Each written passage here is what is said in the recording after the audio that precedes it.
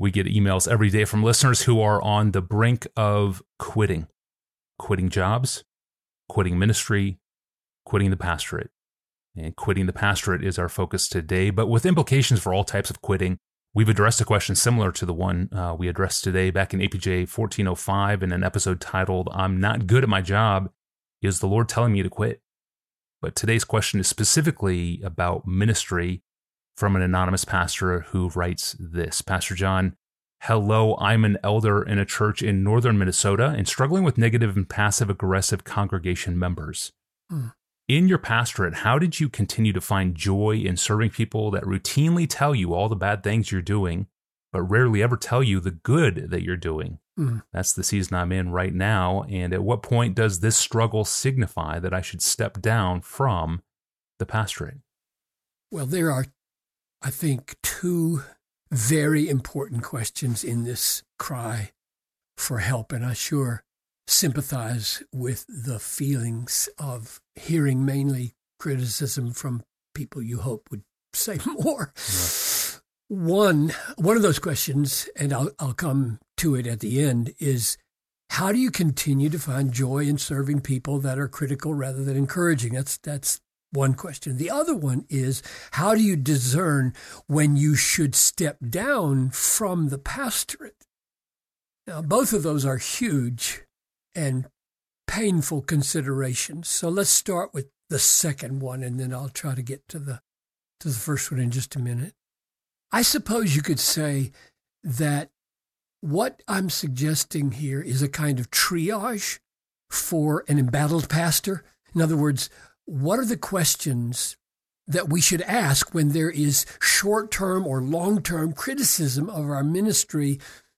And it really could apply to others as well, besides pastors who are in various kinds of callings and feel themselves barraged with critical responses to their efforts. What are the questions that will help us know how to respond and whether the criticisms are an indication that we should not be serving in this place or in this way anymore? So first, are the criticisms true? Or what parts of them are true and what parts are untrue or exaggerated? And here we're going to need not only biblically informed self-knowledge, humble self-knowledge, which is really important in the ministry, but the wisdom of those who know us best, which would include our spouse, hopefully, wise colleagues that we trust who can help us sort through what is true and untrue about the criticisms. Second, is the criticism serious? There are all kinds of tastes and opinions that are different from ours that can come at us as criticisms, but have very little serious significance about the way we do our work. Somebody might not like the shirt you wear, or the tone of your voice when you answer the phone, or where your wife sits in the worship service. Oh my goodness, there are endless non-serious criticisms that we may or may not respond to. For these, Charles Spurgeon, bless his heart, counseled a good blind eye and a deaf ear. I love that. That's a great message he gave in lectures to my students, a blind eye and a deaf ear. So valuable for pastors. I recommend it. Third, is the criticism long-standing? Was it a one-off disapproval, or has it been going on for months or years? Now, that may indicate a need for change, or it may indicate a need for confronting a person who is divisive or unhelpfully negative.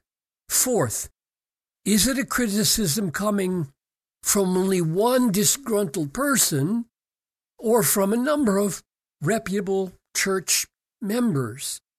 It is possible that a lot of people can see things in a wrong way. Therefore, numbers is not the only factor to take into consideration, but it is far less likely that the number of Christians are mistaken if there's more than one. I mean, if it's just one person, that's one thing. If it's many and continued, that's more serious. So it's important to take seriously the same criticism coming from numerous sources. Fifth, Is it a moral issue involving right and wrong, or is it an ability issue, a skill issue? Now, both can be serious. If it's a moral issue, that would bring reproach on the gospel or the church. It needs to be dealt with, and quickly. If the criticism is that you don't have the ability to do what the church is rightly expecting you to do, that too can be damaging to the church and needs to be reckoned with seriously. And I'll get to that in just a minute. Sixth, is what is being criticized changeable by repentance or by refocusing or refueling or retraining?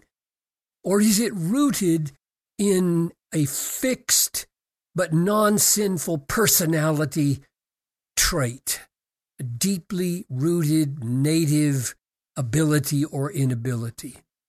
Now, I'm sure there are a lot more questions that we could ask that would be helpful, but it seems to me these ones are significant, and I hinted in the questions themselves at the kinds of responses that you could give to the questions, but let me turn to more general responses to these kinds of questions. First, if the criticisms are simply not true, as confirmed by your own conscience and by the wisest counselors around you, then seek reconciliation with the one who's criticizing you. Paul put it like this in 1 Corinthians 4:12, when reviled, we bless. When persecuted, we endure.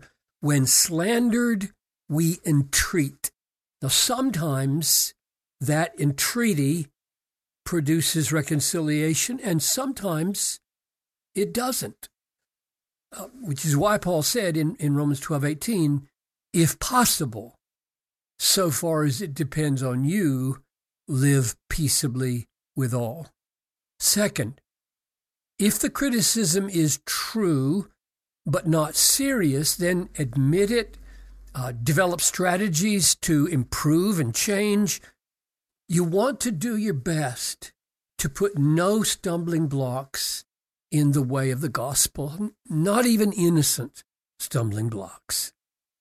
Third, if the criticism is true and serious, whether moral or regarding abilities, the issue should be addressed with the help of other trusted church leaders. Repentance, or even possibly dismissal, might follow a moral failing. Or if it's something less public, less egregious, then repentance and forgiveness may enable the pastor to keep going. But what if the serious criticism regards the pastor's abilities and fitness for his calling or his particular ministry? One of the things that makes this so difficult is that we are almost always dealing with a matter of degrees here in fitness and abilities, not something as black or white or crystal clear. It's very difficult to quantify the gifts of leadership required for a church as it moves from one season to the next. It's very difficult to define whether a man's ability to communicate what the Scripture says is more helpful than unhelpful. Some people get great help, others don't get help. It's extremely difficult. There's so many factors that go into making a man a fruitful shepherd of God's people. So these decisions are never simple or easy. So I would simply say, seek trusted counsel from spiritually wise people who know you well. Take serious stock of yourself and assess your gifts and your abilities, especially with the help of other spiritually wise people. Pray for a fresh vision for your life, either in this place and this ministry, or something reconfigured here, or something beyond where you are now. Never lose heart. Never forget that you were created and shaped the way you are by a wise and loving Father who does not intend for you to waste your life. Even if it should prove that you're a square peg in a round hole, that does not mean that God made a mistake in making you a square peg. Now, our time is almost gone, and I haven't even gotten to the other question, namely, how do you continue to fight for joy in the midst of such criticisms while you're processing all this, doing all this triage? So let me just give quick bullet points from my experience and from the Word of how do you keep on fighting for joy in that kind of process. Number one, confirm that the bottom of your joy is not ministry, but that your names are written in heaven. That's Luke 10:2. Number two, reset the love of Christ as the deeply precious, satisfying treasure of your life. As Paul said in Galatians 2:20, He loved me and gave himself for me. Number three, preach the promises of God to yourself. They are all yes in Christ Jesus, 2 Corinthians 2:20. I'll never leave you. I'll never forsake you. Preach that to yourself every day. Number four, pray for sustaining grace every day. Plead the promises of God's faithfulness. 1 Thessalonians 5:24, He will do it. That is, He'll sustain you to the end. 5, reach for rich old books of consolation. Richard Sibbes, The Bruised Reed. Jeremiah Burroughs, The Secret of Contentment. John Owen, The Glories of Christ. Number 6, receive regular exhortation from faithful brothers. Hebrews 3:13. Oh, how we need encouragement from those who know our needs. 7, get the physical rest and exercise and natural beauty in nature that you need. And then 8, finally, memorize Psalm 25. That's just about the best passage on guidance in the Bible. The Lord instructs sinners in the way. He leads the humble in what is right and teaches the humble His way. So, brother, He will guide you, whether you stay or whether you go. He loves you. He's your Father. He made you the way you are. He will give you the guidance you need. So good. Thank you, Pastor John. And speaking of indecisions in life, your little mention of Psalm 25 in this episode reminds me of APJ 973, which is titled, I'm Paralyzed by Indecision. What Should I Do? That's APJ 973 on following God's will.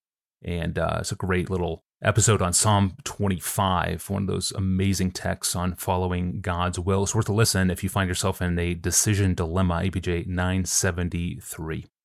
Thank you for joining us today. Ask a question of your own. Find APJ 973 or subscribe to the podcast all at askpastorjohn.com. Well, we fight for spiritual delight by planning, and so we plan our 2023, and we're going to talk about daily disciplines and planning next time. I'm your host, Tony Reinke. We'll see you back here on Wednesday. Thanks for listening.